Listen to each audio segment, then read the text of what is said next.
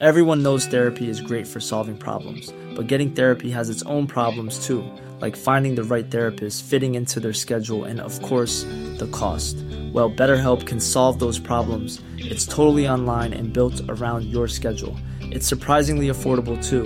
Connect with a credentialed therapist by phone, video, or online chat, all from the comfort of your home. Visit BetterHelp.com to learn more and save 10% on your first month. That's BetterHelp, H-E-L-P. Mother's Day is around the corner. Find the perfect gift for the mom in your life with a stunning piece of jewelry from Blue Nile. From timeless pearls to dazzling gemstones, Blue Nile has something she'll adore. Need it fast? Most items can ship overnight. Plus, enjoy guaranteed free shipping and returns. Don't miss our special Mother's Day deals. Save big on the season's most beautiful trends. For a limited time, get up to 50% off by going to BlueNile.com. That's BlueNile.com. We are a ramshackle bunch before this podcast starts. Phil has turned up in official Lifeboat Association or whatever that's called. Royal National Lifeboat Institute. Whatever that is. The RNLI. Phil's turned up in a Parker jacket that looks like it's official clobber from that. JB has voluntarily run. Never again. I've seen you playing rugby and you don't run on a rugby pitch. I hate running.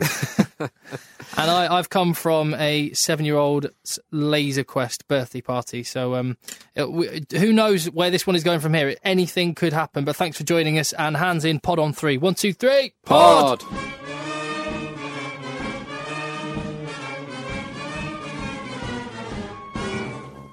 Just before we get going, JB, what is the what's behind you running? What's going on there? Christmas is behind me running, and fear. I played 2 weeks on the bounce now, and I probably ran on the pitch around 5 or 6 yards before collapsing. So I'm not in good shape, and I need to get in better shape. I did actually get a text from your wife when you just set off saying, can you watch out for Jay? He might have collapsed somewhere between his house and the studio. Oh, hilarious. Well, listen, thank you very much for downloading and listening to the Egg Chasers Rugby Podcast. We don't take ourselves or the game too seriously. We just love rugby, and my word, is there a lot to talk about this week. Building up to another weekend of massively critical European fixtures for lots of clubs involved in European competition, and we've just come off the back of a weekend of domestic rugby, which has thrown up some really interesting plot twists with some results and player injuries and things like that. So plenty for us to get our teeth into. You can get in touch with us at any time at Rugby Podcast on Twitter. I'm Tim. That is Phil. Hi, Tim. And that is JB. Good day to you, Tim. Now, before we get started, because we've got so much this week, I'm just going to pose a little trivia question. I wanted to pose a little trivia question at the very start. What I'll do is I'll pose this question. Phil, JB, get a blank bit of paper, get your pens out. Okay. Pens. No cheating with the internet. Yeah. I don't have the internet at the moment. No phone, no nothing. And I have a question for you, and play along, and I'll go give you the answers in a few minutes after we've had a little natter about some of the games. So the question is, next week, Stuart Lancaster will select his squad to face Wales in the opening Six Nations match. 4 years ago, it was also a World Cup year, and England also opened the Six Nations tournament against Wales. There are 6 men who featured for England in the autumn internationals recently who also appeared for England that day against Wales in 2011. In the matchday 23 against Wales. In the matchday 23 against Wales in 2011, there are 6 players who also featured for England during the recent autumn internationals. Name those 6 players. I'll give you a few seconds now just to let that one digest, and I'll reiterate the question, and then we'll get your answers in a little while. So you can let that one mull for a bit, boys. Okay. So just to reiterate, there are 6 men who featured in the recent autumn internationals in Stuart Lancaster's England side who also were in the matchday squad 4 years ago, also a World Cup year, when England opened the Six Nations against Wales, as they will do this year. Are we only allowed to write down 6? Yes. So we'll leave that one to one side for a little bit. Okay. And we'll move on, if you can try and drag your minds away from that as it's ticking over ticking over in the back there. We got what a weekend. Now, we make no apologies for starting in the Aviva Premiership. We know we have a lot of listeners in Ireland and Wales as well. And it's also the best league. Let's not forget that. Well, quite apart from that, it's thrown up some amazing results this week. 6 home wins. It was an amazing weekend. Whoever got an accumulator for this week would have got some unbelievable odds. Yeah. Yeah, because we were predicting, I think, 5 away wins. Well, I think, Jay, you predicted Quins would win against Leicester, didn't you? Did I? I've got a feeling you did. But other than that, yeah, it was just Bath and Newcastle we said would win at home. And, 4. And 3 or 4 away wins. And let's start with those guys that have overachieved, arguably. Gloucester, firstly. That was a big result. Huge result. Great game. And it was quite nice to see that the Gloucester tries were good, long-range, creative tries, whereas the Saracens tries were just forward power, driving mauls, which Gloucester still cannot defend. No, they really can't. I'd go so far as to say it's embarrassing watching was it Gloucester. Savage or the other one? Stook. One of the two just keeps coming on the side. Both of them. Yeah. We were joking about the anchor, but then we're not really joking about the anchor because they did it again. They keep doing it. At one point, one of the tries that Saracens scored from a driving maul, Morgan and Nick Wood ended up face to face on the floor as they went over the line. Like they were pushing against each other. This is Ben Morgan and Nick Wood had a tender embrace. Maybe they were so distracted by their romantic tryst on the floor. That's why they both ended up going off injured. Maybe. Too passionate. Here's a few things which I've taken away from the game. Number one is Saracens. Although we talk about the hive mind and how they get all the value out of their players, they had a very depleted backline. And I think that really started to show. Ben Ransom is basically a poor man's Ben Foden. I mean, you watch him play, he looks like Ben Foden, lights. And very, very light. Yeah. So, Ben Foden's quite light anyway, but the way he plays, he's very steppy, not quite as fast as Foden, but he's not there. I just think he's a very similar player. I don't think he's that good. Played against him 4 years ago, maybe, in National 1 when he was playing for Blackheath. And everyone was talking him up because he was England under 20s at the time, and he did nothing. All he had was this kind of big step, like this big predictable step, he's going to go on the outside, but then never had the pace at that level. That's to go exactly right. To go on the outside. The top end pace. He's got nice acceleration, but not good top end pace. Yeah, usually they have good. I think he's a solid player, good squad player, but never going to. But you're right about Saracens having a depleted backline with all the resources they have in their squad. It just did not look threatening at all. With their depleted backline and most of Gloucester's first team. Trinder was out and Hibbard is on the bench. Sorry, Laidlaw also didn't start. Not that they needed Laidlaw, by the way. That's actually a blessing in disguise, having Laidlaw pull out, because Dan Robson, who scored an incredible try that week, he scored an incredible try a few weeks ago against Bath, and he's now moving on to Wasps, where again he'll be second choice scrum half. I know. But at least he'd be a like-for-like replacement with Simpson. Yeah. Aren't we seeing this with the teams that, and I think Wasps have that mentality that they are going to be challenging for titles domestically and in Europe eventually. That they're recruiting as if that is their aim. And isn't it interesting how Toby Booth was out citing Saracens as the reason why they've gone and recruited Reece Priestland, because look at Saracens, they have the 210s. When one's away in international duty, they have another top-class one to come in. And it looks like Wasps are doing similar. We look at the fly-offs they're going to have next season and the nines in important positions. The only other team that has two first-choice nines is Northampton. I think everyone else has got a clear-cut one. Northampton do split the duties a little bit more, actually. Just going on to the Bath Priestland thing, when I read this, I was thinking, it's a good move for Bath. But I was also thinking, perhaps Mike Ford is looking to kind of manage his son's game time to make sure that he will always be fresh, not only for the big European matches, but also fresh for England when he needs to be. I love the way you put it in his son rather than his fly half. It's he wouldn't bother if it wasn't his son. No, and also if it's his son, just grind him into the ground. So England are about to play Wales on the verge, right? On the verge of it, and they're in the European Cup. So do you think he says, "Okay, son, have a seat," and just puts Priestland through the meat grinder? Okay, this is our plan this week. Crush one. From where, boss? From Fly Half. away at Toulouse. That's not a bad shout. Yeah, it kind of makes sense. I think the worrying thing for Gloucester is a lack of ability to play as a team.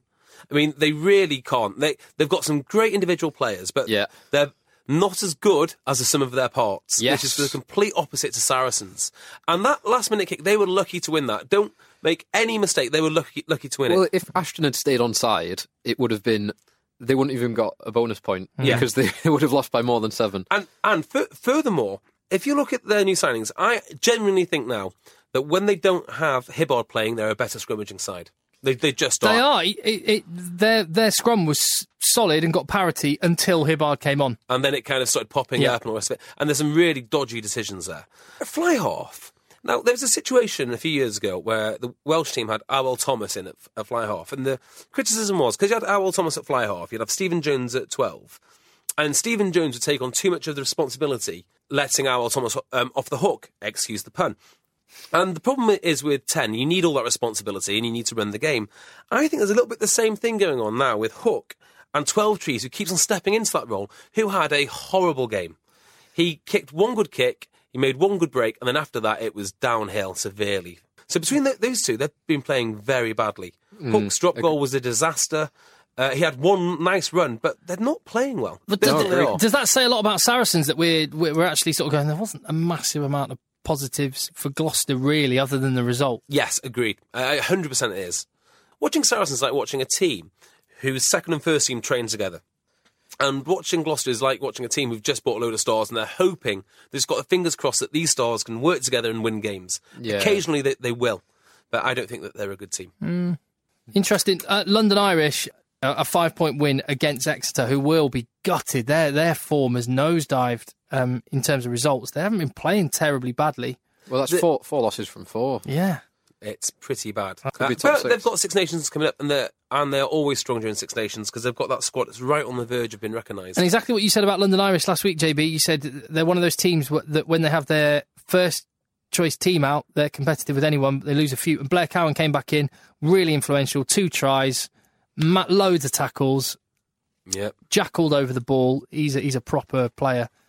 Well, I think every team in the Premiership, with the exception of London Welsh, for whatever reason it may be, can do some damage on their day. Well, it's not for whatever reason. We have got, unless I should have mentioned this earlier, actually, but let me just mention on the London Welsh thing, because they're threatening legal action over their lower level of funding, about a third of the money that some of the clubs in the Aviva Premiership get. We have got a salary cap special coming up. Now, that one we're going to put out on... You're the boss. Wednesday afternoon, we will put out a salary cap special. JB managed to get Damien Hopley, the head of the Rugby Players Association, former England International and WASP, and set up the RPA. And we're going to get him on to talk about salary cap and other things. So we'll be doing a salary cap special because it's one of the big debates, both at the top end of the table where some clubs are apparently wanting it disbanded, and at the bottom where some are threatening legal action for it not being fair. So we'll dig into that a little bit in a salary cap special. Keep an eye out. We don't normally release a podcast other than every Monday. We'll do a special one this Wednesday. Yeah, and the thing you'll notice about this podcast, the biggest contrast is the intellects of me and Tim compared to the intellect of Damien Hopley. He's a seriously bright bloke. He is a very, very clever fella. So London Irish grafted a win at home. Sale Sharks likewise. And not just... London Irish got a dramatic and almost a brilliant one to watch. Grandstand finish, drop goal, last kick of the game practically. Sale Sharks dominated Northampton. And were 20 points to 0 up until they got a consolation try late on.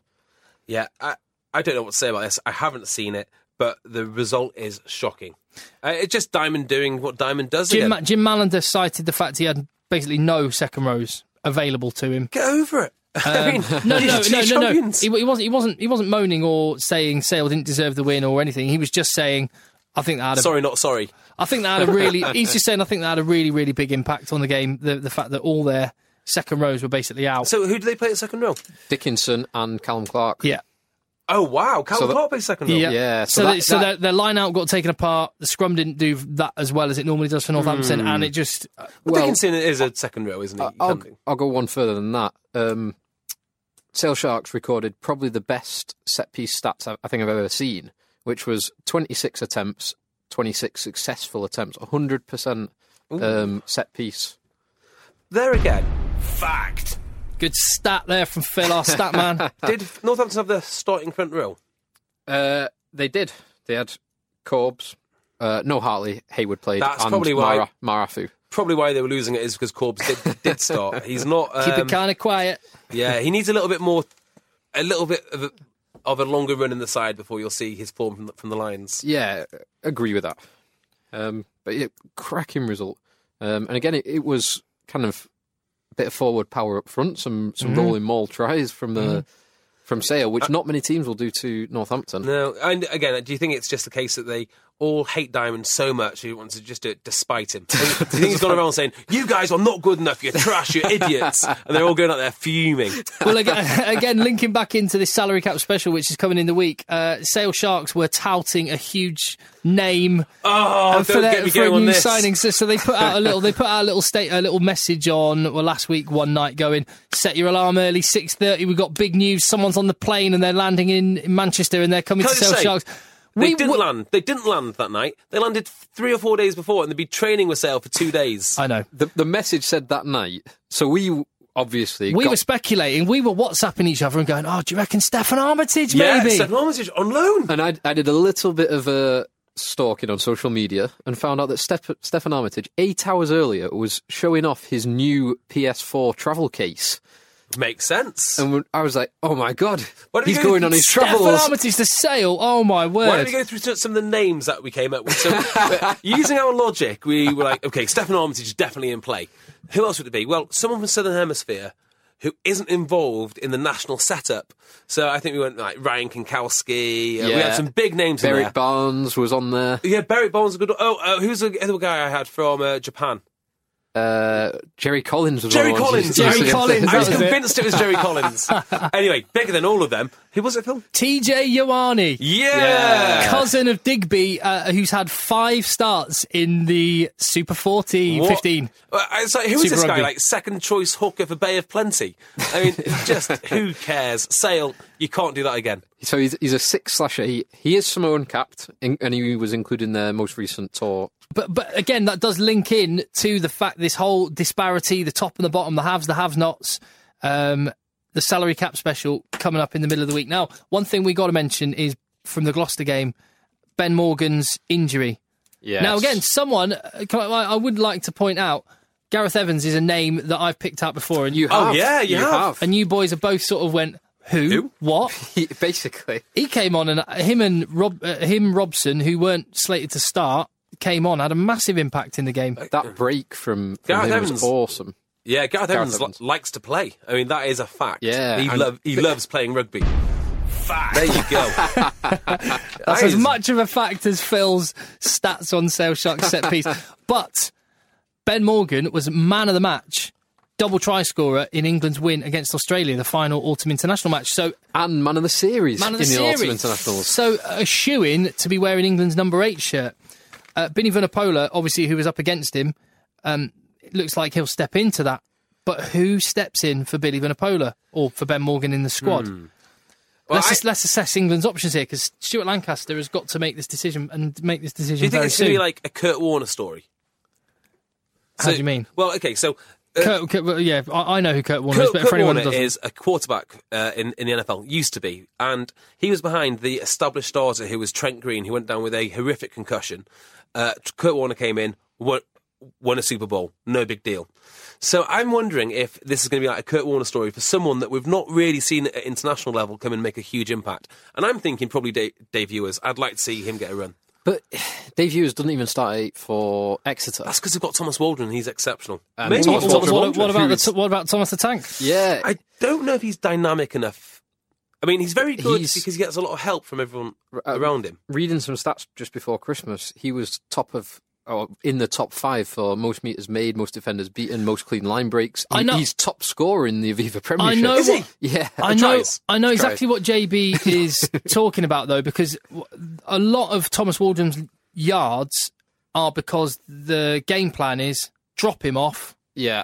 And then when there's he makes 50 yards when there's a kick, 30 yards return. Whoever catches it, pops it to Thomas Waldron, and he makes 30 yards. I mean, don't get me wrong, he's very effective at doing it, and he seems to be in the right place at the right time a lot. But I don't think that strategy is in Stuart Lancaster's stock management. No, box. he doesn't drop his number 8 back. in the same way. No, agree with that. And a marker against viewers would be the fact that Lancaster and England like using their scrum as a weapon to win penalties and as an attacking weapon. You need someone who's going to control the ball at the back of the scrum, so you need someone who's regularly starting at 8. Yeah. Which also says, I mean, some people have gone, well, Haskell will be the obvious selector. When's the last time you saw Haskell play 8? Yeah, exactly. And let me tell you, JB, because I've actually looked it up. The last time he started at 8 for Wasps was September 2009. Fact. Well, that's not a goer then, is it? And that's because he doesn't have the ball skills to play at the back. Exactly. So it's got to be... So Thomas Waldrom, would he be top of the list at the moment, out of the ones we've mentioned? Who else comes in? Well, he has experimented with Wood at 8 in the past. I like Wood as an all-round player, but no. No, not as an 8. Can Callum Clark? He doesn't have that in him either, really, does he? No, doesn't do it. Sam Dickinson does, but I don't think he'll be considered. No. Ewers 100% does. But he would need game time. Who do we know that's a high-level performing player that's playing rugby at number 8 regularly and maybe is exposed to some high-level competition quite a lot? Is there anyone? I don't know. I can't. There's one man I can think of. Sam Burgess. No. I can think of one man. Big strapping lad. Oh, you talking about? I bet you'll Hang on. I bet thinking we're of all the guy thinking that the same can pack thing. his PS4 into a case and go wherever he wants? Well, possibly. But I was also thinking big strapping man, English qualified on residency rules. Who? Jonathan Beardmore. Of course. No, I'm Welsh. I'm Welsh. I'm afraid. I've got one who will not be considered, but I'd like to see him considered, and he can play 8, and he does play 8. Mark Wilson from Newcastle. Yeah, good player. Could be in and about the squad. He should be. He really should be. I think he's such a good player. This season is a whole season of turnarounds. This JB. Oh no, I've still praising Newcastle Falcons. I've still got a few things to say about Newcastle, as you'll find out later. But no, come on. Stefan Armitage has got to be considered. Stuart Lancaster has left the door ajar, hasn't he? Yeah. Is this the moment? Right. Well, I think you've got to consider. You've got to bring him into the squad for the Six Nations, just because. So you need... Billy Vunipola can't play a full 80 minutes, particularly not at international level, so you need someone who has the ability to cover 8 on the bench. You only get one back row sub on the bench, so he's got to be someone who can cover kind of all 3 positions. So it's either, do you go for Haskell who can, or Armitage, Easter, who can do it a bit better. Easter is playing really, why really not Dickinson? well. If that's what you want, why yes, not actually, how did we not mention Easter before this? Yeah, Easter's playing superbly. Or, I mean, on Twitter, there was, I'm going to find the tweet, actually, as I say it, but basically, it's like, come on, we've got to consider Nick Easter now, or is he still the official scapegoat of Rugby World Cup 2011? Easter's about as good as anyone's playing at the moment. But again, I think Easter very much fits into the system that Harlequins play. And rugby, as you're seeing this weekend, is all about systems, which is why we're getting so many upsets. It's because styles match up against styles. So Stuart Lancaster's going to decide on style, then needs to get the players to fit that style. Agree. Stefan Armitage fits his style. Yeah. But they're just such morons. It was Ollie Bayliss that tweeted at Rugby Podcast with that Nick Easter quip. But they are just such morons that they are, this exceptional circumstance. I know. How about this? How exceptional is having a World Cup in your home country with an exceptional player who is so exceptional he's got the exceptional award of European Player of the Year? I mean, what more exception do you... I can't imagine how much more exceptional it has to be. Well, he's got to have 3 hands or something. Fatty Matty on Twitter said, come on, lads, it's time for, quote, exceptional circumstances. Bring back Magic Steffo 7, Europe's best player. Hashtag Six Nations. Hashtag fact. Yeah, because that isn't a subjective call. That is actually based on an award that he won. I think it could well happen. Any more names we could throw into the hat at this point? How about Carl Ferns? Carl Ferns. Played to mate, yeah. Jordan Crane.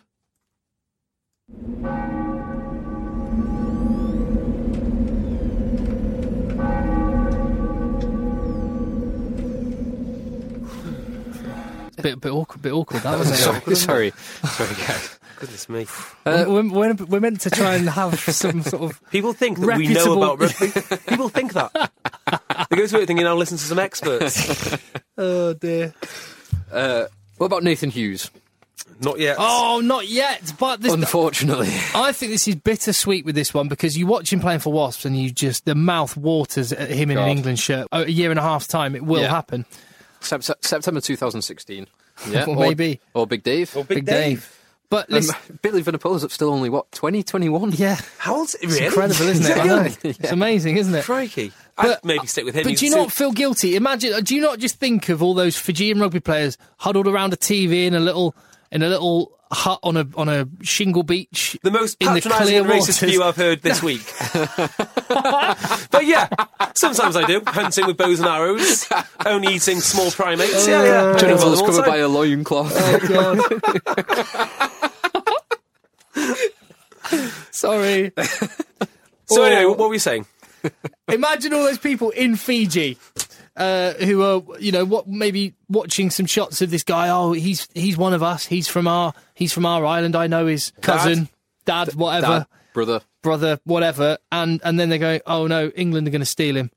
So now England are stealing all our players. It's not enough that New Zealand, Australia are stealing our talent pool of one of the smallest populations, but yet managed to produce so many incredible rugby players. England are now at it as well. There is a serious point here, isn't there, that it would be nice to see a really strong Fiji side, but the pragmatic view is, until there's a player payment system for the second tier teams, we're just not going to see it. Is this not the IRB's job?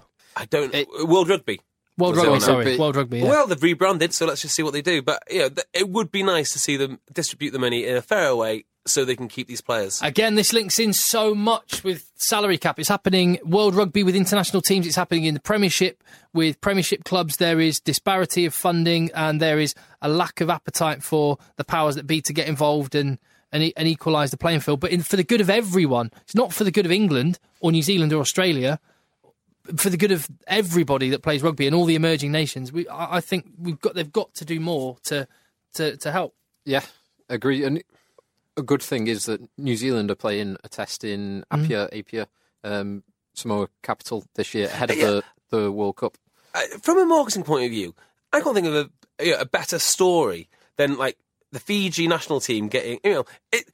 For the wider world who don't know about rugby, say if you're in America, this reads like the Jamaican bobsleigh team. Yeah. If they get all of their players together and do well, I mean, they beat Wales. Yeah. Samoa beat Australia a couple of years ago. And came very close to beating South Africa not that long ago. I can't really understand why they don't militarise their national teams more, because it's almost like the national industry. It is. In fact, I wouldn't be surprised. One of their biggest exports. Yeah, the biggest export. You're not wrong. I was frantically trying to get some music, but I didn't get it in time. What is this? Oh, Cool Running. Oh, is it? That's the Cool Running soundtrack. There you go. Anyway, that really wasn't worth the effort. Right, we'll get back to some more rugby chat in a minute. But how did you get on with that little teaser I set at the very start of the podcast? It's time for JB and Phil to front up. So the question I ask you, just to recap.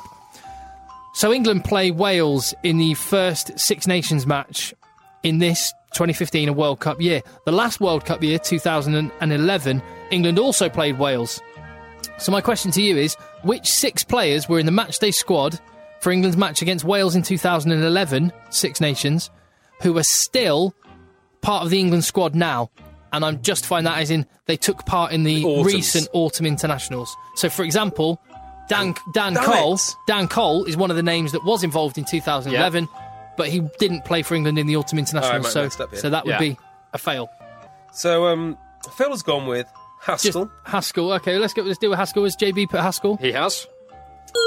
I think he scored 2 tries in that game. He came off the bench. No. Sorry, he started at open side. Yeah. Did Captain Bantos. Did he score 2 tries in that game? I should have done the research on that. I'll take Phil's word for it. He certainly scored 2 tries against Wales in a Six Nation game about that time. Okay, cool. Ben Youngs. Has Phil gone for Phil and JB? Yes. He was involved. He was starting that match. Hartley. Dylan Hartley. You both gone for Dylan Hartley? We have. You're both 3 from 3. Now this is where it goes awry, I think. Have you crossed off... I've crossed Wood off myself. God damn. Okay, Tom Wood? Tom Wood. I've got a question mark against that. He was in the squad. Cross Tom He was Wood in the off. team. He started at blindside. Oh, good. I I Tom think Wood. you might be wrong on this one, Phil. Okay. Richard Wigglesworth. No, Richard Wigglesworth. I think you're wrong on this one Danny as well. Kerr was on the bench. Oh, Yes! Oh, Baseball sorry, gets one. sorry, I didn't mean to say that because Danny Kerr, JB gets a point. So the scores are 4 all, 4 all. and there's one more player to get. Phil's gone with Rob Webber, to which my riposte is Brad Barrett. Brad Barrett. Rob Webber. He did play a part in 2011. He did play one Six Nations game. Came off the bench. But no. Brad Barrett also no. Who the So others that then? was your 6 names. Who was the other one? Was it Tom Youngs? Foden didn't play in the autumn this time. What else have I got on there? I've got... Mike Brown, Tom Youngs, Oh, Sippers. and Sippers. To all of those. The other name you're missing, David Wilson. Oh, I didn't think he was wrong on that. Yeah. Oh, he's on the bench. He was on the bench. So England's team was Sheridan, Hartley, Cole, Deacon, Palmer, Wood. Ugly second row combination. Yeah. This was the Martin Johnson team, remember? Oh my God. Wood, Haskell, Easter, Youngs, Flood, Cueto, Harpy, Tyndall, captain, Ashton and Foden. Ian Tyndall. With Steve Thompson, David Wilson, Simon Shaw, Joe Worsley, Danny Kerr, Johnny Wilkinson and Matt Banahan. Banners! The replacement. Banners. By the way, playing exceptional at the moment. So Yeah. So there are your 6 names. Well done. If you got more than 4, you did better than JB and Phil. It was the 2010 opening match of the Six Nations where James Haskell scored 2 tries. fact. There we go. Right, here's another little question before we get back to domestic rugby. We're going to talk at length, I imagine, about the international squads next week. But I think there's one really interesting area emerging in Ireland and Wales, the fly half position. And we've got Phil as as of this season, a converted Ulster fan who's taken an interest in Irish rugby. JB is a Welshman. So I just want to sit back and just talk to us about the 10 positions, because Johnny Sexton will be injured for Ireland for the Six Nations. So there's a little battle emerging for the second spot and who's going to start for Ireland. And in Wales, let's start with Wales, because I find their selections for 10 very un-Welsh. Right, go on. So by that I mean, my image of a Welsh 10 has always been, you think of some of the classic names down the years, Phil Bennett, Barry John, and then Jonathan Davies as well. Yeah. And then what we've got here is 3 Neil Jenkins. Interesting. So Yeah, guys who put kicking ahead of... yeah, I mean, virtually the first thing anything I'd like to say, like the first 3 names that you've mentioned, out of all them, only Jonathan Davis is legit. I mean, what he did just can't be taught. I mean, he'd fly hack the ball from the 22 into the opposition 22, and then do something crazy. Marvellous player. The other 2, I know they're Welsh royalty and. I was going to say, careful. Yeah. Jeez, do you want to be able to go back to Wales? Okay, have you ever done this? Have you ever passed a ball with someone who's like an ex-international from the 60s or something like that and watched them pass? They're absolutely drunk. I mean, they were playing again. I mean, I play. Guys from the 60s will be like 80 by now. Okay, well, I play with a ex-international, Kevin O'Brien. I've never seen him spin a ball. I'm not even sure he can. I just think the game has changed so drastically. Oh, no, I agree with that. In the amateur days, but you have to try and look at it within a context, and within the context of the rugby that there was there. Phil Bennett was playing against dentists and builders. Yeah, I know, but he was still amateur himself, and his steps and his awareness and his timing of his passes was unbelievable. There is James Hook, but we have seen enough of him to decide probably best if we don't play him. There's also Matthew Morgan that plays for Bristol. He was doing pretty well and then went to Bristol. But, who knows, next year he could be a Premiership 10. And he's pretty good as well. Very, very, very lively. England have tried small 10s. Have tried Ryan Lamb. And they've tried Freddie Burns. And it's just not really the way. What about George Ford? Yeah. Well, George Ford is exceptional. He's more of a... That's exactly it. Of all the 10s... He's a ball player. Yeah. Yeah, but so is... there was an article about this very thing. I think it was in the Telegraph. It was The Guardian. obviously. And they were banging on about how professionalism's ruining the game and how Barry John wouldn't even get a game now. And they cited as the example Alwell Thomas as a superb player. Has anyone watched Alwell Thomas play? Because I remember growing up on a staple diet of Alwell Thomas, and it was tragic. So if you get your rugby news from The Guardian, don't do it again. It's not worth it. Owen Williams is a class ball player. I mean, I think as Welsh 10s go, he's pretty classy. Thank you. I think he's better than Bigger, but I think Bigger will start. And actually, Priestland's not a bad ball player. He's got a world-class game in him.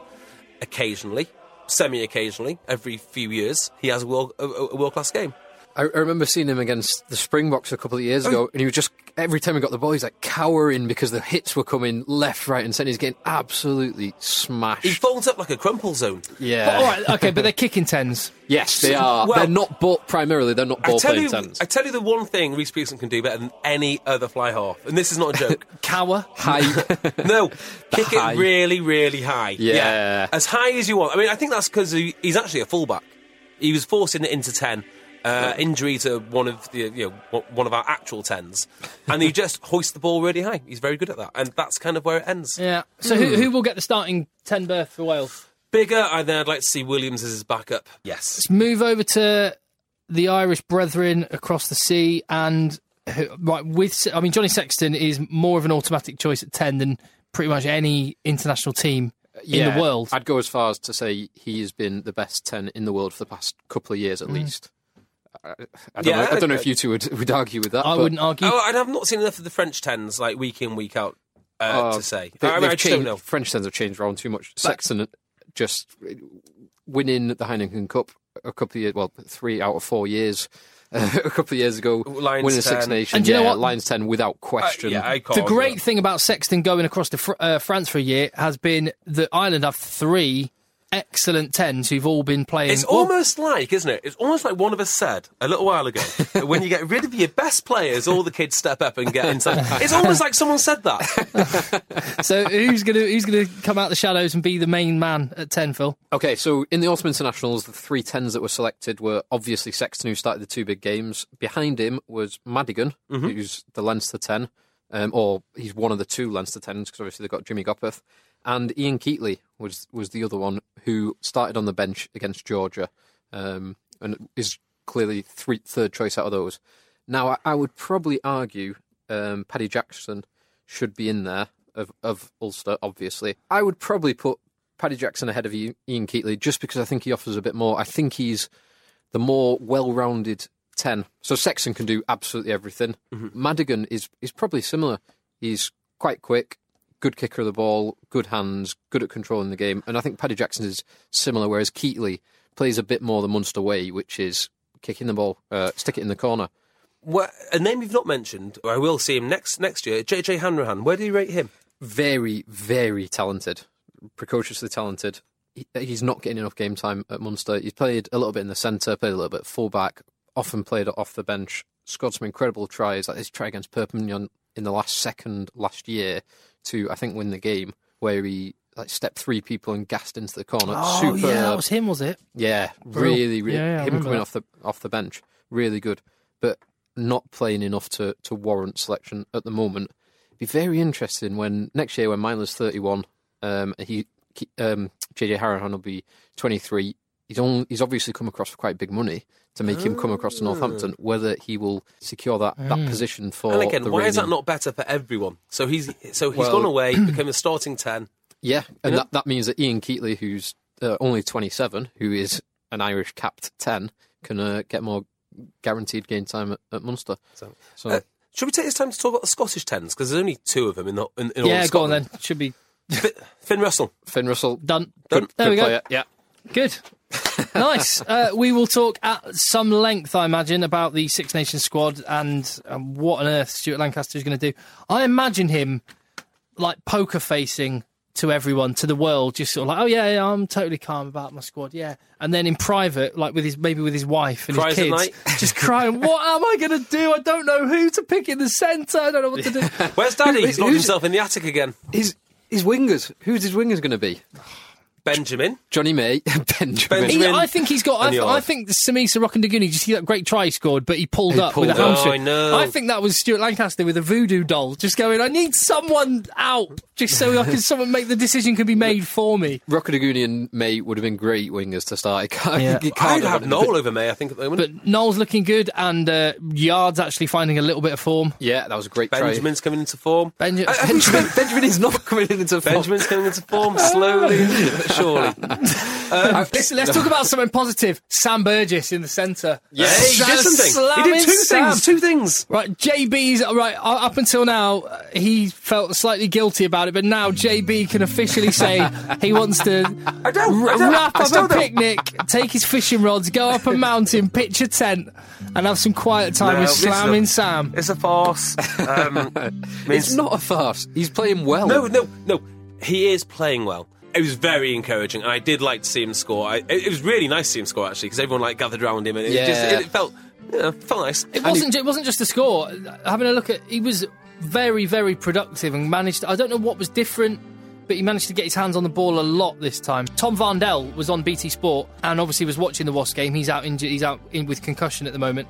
And for an opposition player to say Sam Burgess was one of Bath's best players on the pitch, one of their couple of standout players, that was pretty impressive, that. Yeah, he's getting there. I mean, and on the highlights I've seen, he did look like a good... It's actually one of those times I'm actually going to go onto the Premiership Rugby website and watch the full game. So they have that facility up there, but I've never, ever done it. And he managed to make a hit this weekend. He made 2 hits. I've only seen one of them. Yeah, 2 good hits, both on Ben Jacobs, the 12. Poor Ben Jacobs. I know. I was amazed that he wrapped his arms, didn't just shoulder someone in the face. He looked is a big improvement, and I'm happy it is. Pray for Ben Jacobs. Yes. Now, Newcastle looked impressive. London Welsh, that's it, they're done. I think Piri Weepu is the perfect metaphor for London Welsh. Yeah. Just not fit for purpose. Okay. Unless its purpose is KFC buckets. Yeah, and lots of them. Poor Piri Weepu, poor London Welsh. Yeah, Tom May done the right thing. I felt very, very sorry for Ollie Barkley today. I was watching the game and it flashed over to the changing room and you can see Ollie Barkley in his substitute chatting. I was thinking, you're literally just making a living now. That is all you're doing. You're just literally showing up for work. I was watching the game today and going, what does Ollie Barkley do next year? Yeah, because he's done the France big money thing, and that kind of didn't really work out for him, did it? Yeah. He did the Pro 12 smaller money thing, and that kind of fizzled out. You can't see him swallowing playing in the Championship, can you?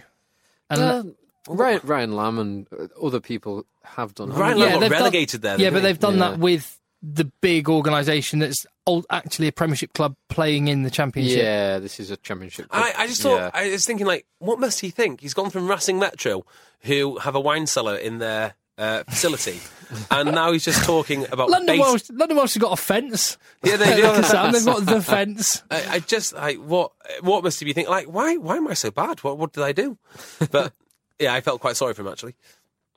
So, Fanua looked quite good, though. Fanua, Leicester never announced their signings, but we said on last week's podcast, Fanua to Leicester would be a good fit. We may well have some inside sources, but we've had some people on Twitter going, you've got the same sources I have, clearly, because Fanua to Leicester Tigers is on. There you go. Yeah, one of the Newcastle second rows were tackling him. He just looked like talking of looking like kids. There, I want to say Hammerson. What is his name at fullback? Hammersley. It just looks like a sixth former. Looks like a lanky, a rangy sixth former. Yeah. With that froppy hair as well, probably from Barnard Castle School or somewhere. Prefect. Who they put at fullback. On the London Welsh Newcastle thing, it was a convincing win by Newcastle. London Welsh, well, they're down. But I've just got a question Dean Richards, just tap it. Just to remind you, we've got a salary cap special coming. We're going to have another special podcast, 2 podcasts this week, one coming on Wednesday.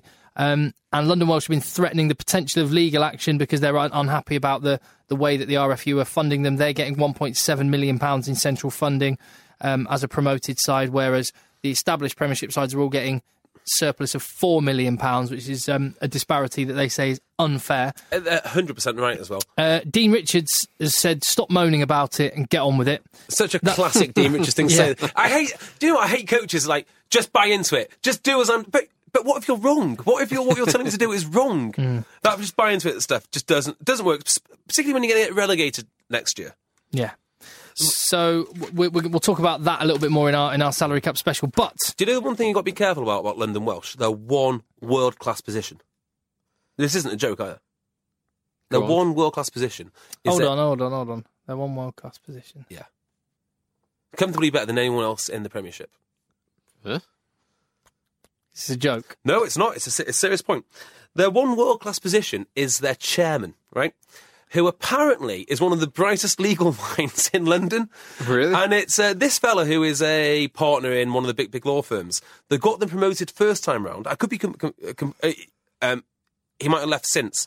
But he was so formidable, that's why they let them up first time round. Not just why they let them up, why the rules have been changed forevermore. About the method of promotion. Be very careful with London Welsh, because if they're world class at one thing, it's litigation. Right, let's have a brief break for a moment, because Phil has prepared a little game we've not done in a while. Yeah. Rugby Social. We know that rugby players are prolific on Twitter, mainly just posting pictures of all the free stuff they've been sent as a way of blagging all the NutriBullets you saw over Christmas. Oh, look. And PS4 travel cases. Yeah, check out my new PS4 travel case. Selling themselves out for a quick buck. The worst for that is Johnny Wilkinson, by the way. Nut Is he? butter. Yeah, he's terrible for coconut oil, nut butter. He loves his fine side, which is his own brand. Yeah. That kind of stuff. Oh, no, he does it for his own brand. That's a bit different. Him and Hask. But no, I like the ones where people have got like a £20 protein supplement tub and they're tweeting about it. Anyway, FIFA's the best one. They love FIFA. Oh, they do love FIFA. Every time a new FIFA comes out, they're all on it. Anyway, but they also just tweet. They have a lot of spare time after they're working hard and playing and on rest days and stuff. So you almost certainly get some entertaining Twitter action from the rugby players of the world. Phil, go ahead. So it's a combination of Twitter and a couple of interviews in the rugby paper that I've taken these 3 questions Excellent. from. Ooh. So number 1, James Wilson of Northampton described something as being, air quotes, on point this week. Is this his potential selection for England and the 20s? Yeah. As you previously mentioned, 31-year-old New Zealander James Wilson could possibly... JB thought he was an up-and-coming young English academy product. Not my friend this hour.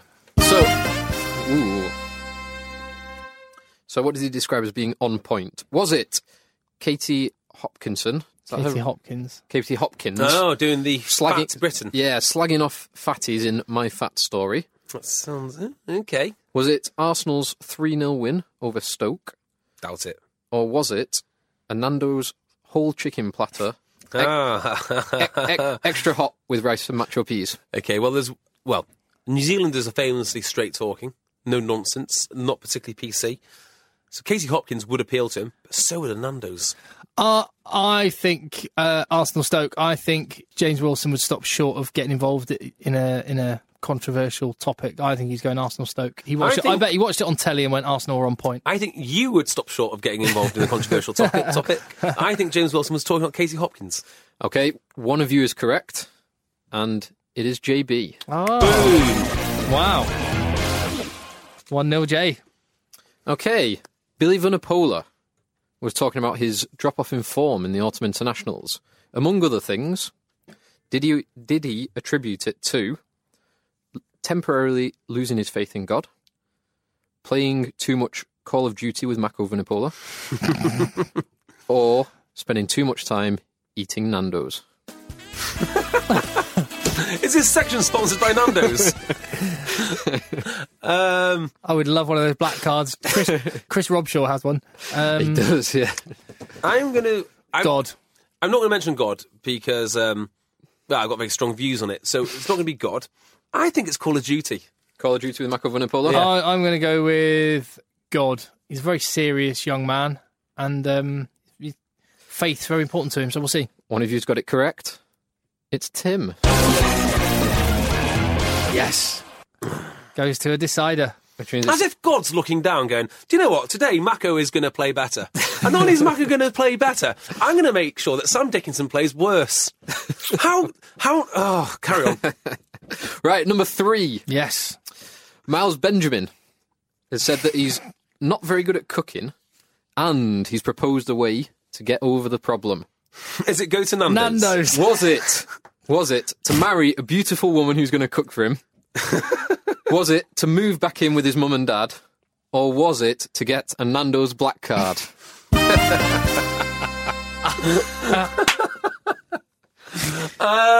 I'll go Nando's. I'm just going Nando's. I think he loves his mum. You think he loves his mum? I do. So, Tim? Nando's. He's on the blag. Okay, again, one of you's got it correct. And this time, it's Tim. Oh. He was on the blag for a Nando's black card. Aren't we all, though? What a great game of Rugby Social. One of the best. Well, if he ever does make JB's prediction come true and become a solid first-choice England international winger, then I'm sure a black card will be the least he'll get. I can imagine him linking up with James Wilson right now. Yeah. in white.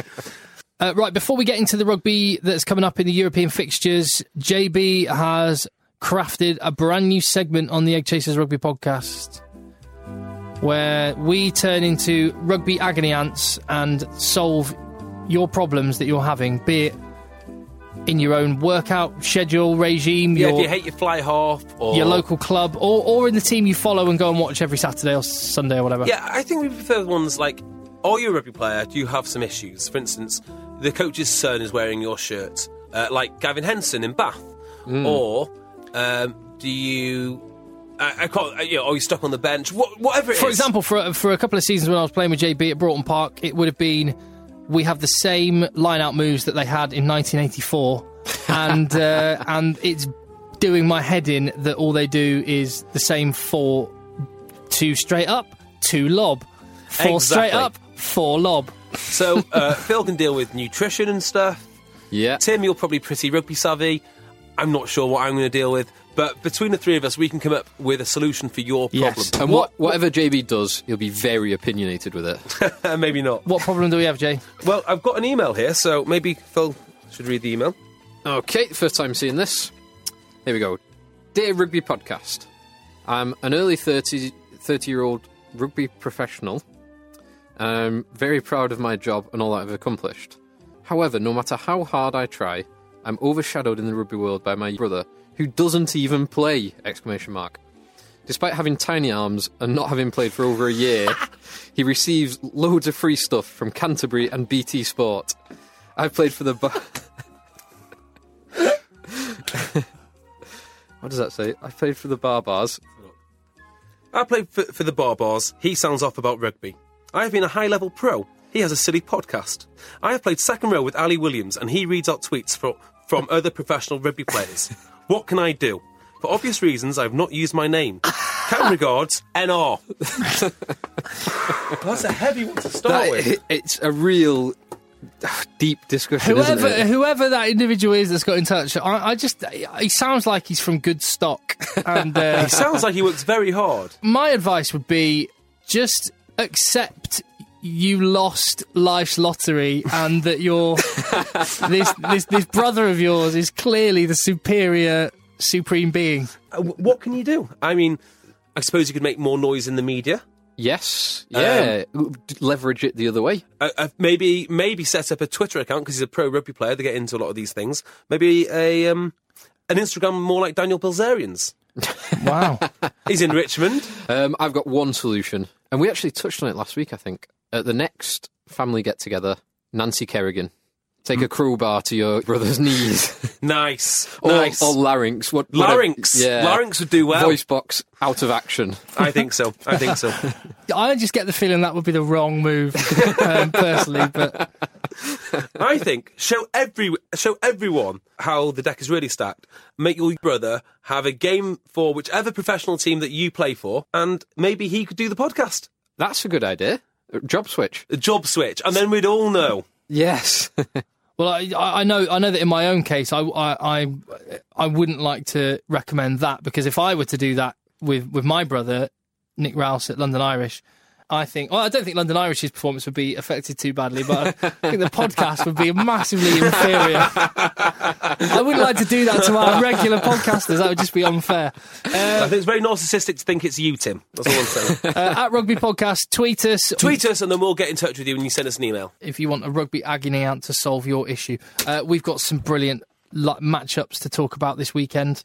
It's European rugby back. Now, forgive us if your club is involved in a bit of a dead rubber match, but we're going to try and just focus our attention on the games which are most crucial to progressing to the latter stages of the competitions. So with that in mind, Sarries against Munster is tasty. Yeah, this is a huge game. Obviously, there's 3 of them that can potentially go through in that pool. Claremont currently topping on 14 points, then Saracens 13 and Munster 10. But whoever wins the remaining 2 games will go through. Well, Sale aren't going through, are they? No, Sale categorically are out. You've got to say that Claremont are going to win that game. Yes. If Claremont win, it's pretty much over anyway. Unless Saracens win both their games and get bonus points. There's only 1 point difference between those 2. But if Claremont win, it's over for Munster. If Claremont and Saracens both win, it's over for Munster. Right. And Munster play Saracens at Saracens. But if Munster win, can they win out to get through? They normally say 20 points is enough to get out of the group. It's enough to secure. Right. So they can still do that comfortably. I think Saracens to win at home. Yes, I'll go with that. It should be a good game. Although Munster beat them in the reverse fixture. Yeah. And but it's a terrible game as well. Saracens never really got going. No, I've just got this nagging feeling about Munster. Cometh the hour and all that. One day, the deal which they've done with the devil is going to come back to haunt them. I don't know when, but what they do isn't natural. I would go Saracens to win that, not get a bonus point. Munster to get something out of the game, but it will mean that Saracens are still in the hunt. Yeah. Sarries do feel to me like they're dropping off a bit, but I think they'll pull it together for this. Yeah. Yeah. Quins have looked better in the Premiership, but they were looking really good in Europe and go to Wasps in a Wasps, tasty all-English matchup. Yeah. I think Wasps can beat them. I think they will beat them.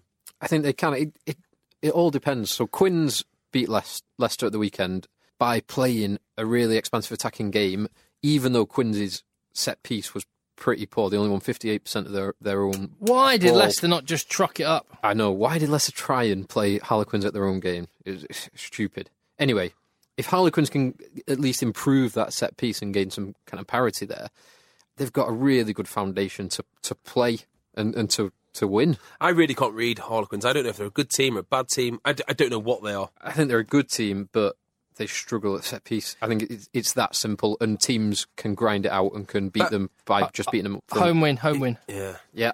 I'm going to go with Wasps. I think Wasps can do it. I think that back row will overpower them. I just think they're a very, very good team.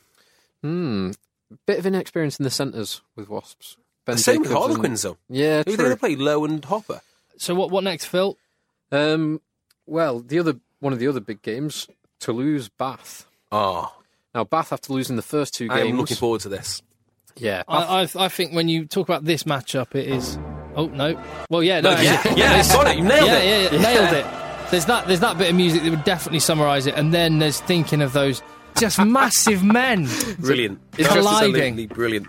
So last time Bath did battle with Toulouse, they went out with a back row of Cece, Yules, and another guy who I cannot remember for the life of me.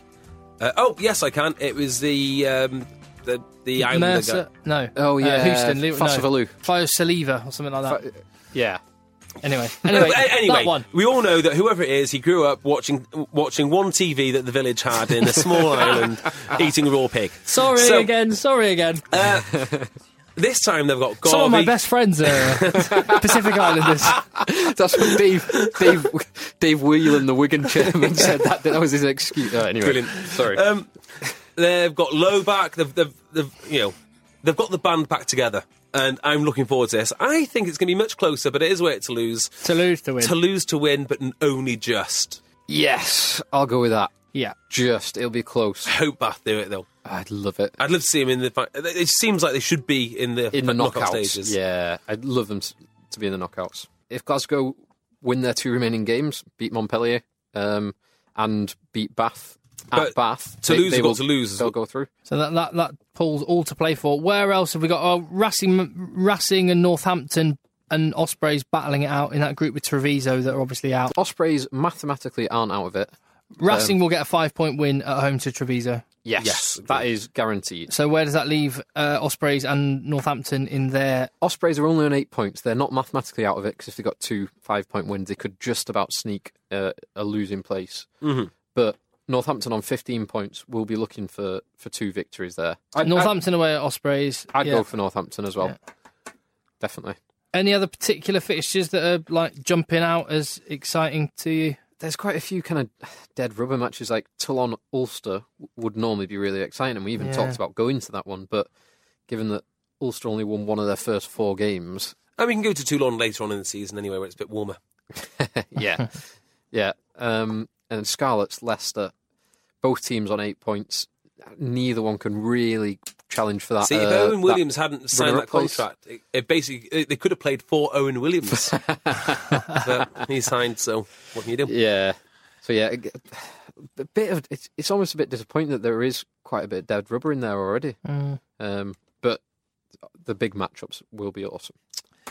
Exciting European matches. Just to remind you, we have got that salary cap special coming your way this Wednesday, so keep an eye out for that. We've got Damien Hopley, head of the Rugby Players Association, having a little natter to us, and we'll just try and, as succinctly as we can, summarise all points of view on what is the hottest debate in rugby right now, the salary cap. So we'll see you for that one. We'll see you next weekend, to debate all the rugby that's coming up this weekend. And thank you very much for listening. Get in touch with us at Rugby Podcast on Twitter, on Facebook, and we will see you on the next one. Nice one, JB. Thank you very much, Tim. In a bit, Phil. Cheers, Tim. Mom deserves the best, and there's no better place to shop for Mother's Day than Whole Foods Market. They're your destination for unbeatable savings, from premium gifts to show-stopping flowers and irresistible desserts. Start by saving 33% with Prime on all body care and candles. Then get a 15-stem bunch of tulips for just $9.99 each with Prime. Round out Mom's menu with festive rosé, irresistible berry chantilly cake, and more special treats. Come celebrate Mother's Day at Whole Foods Market.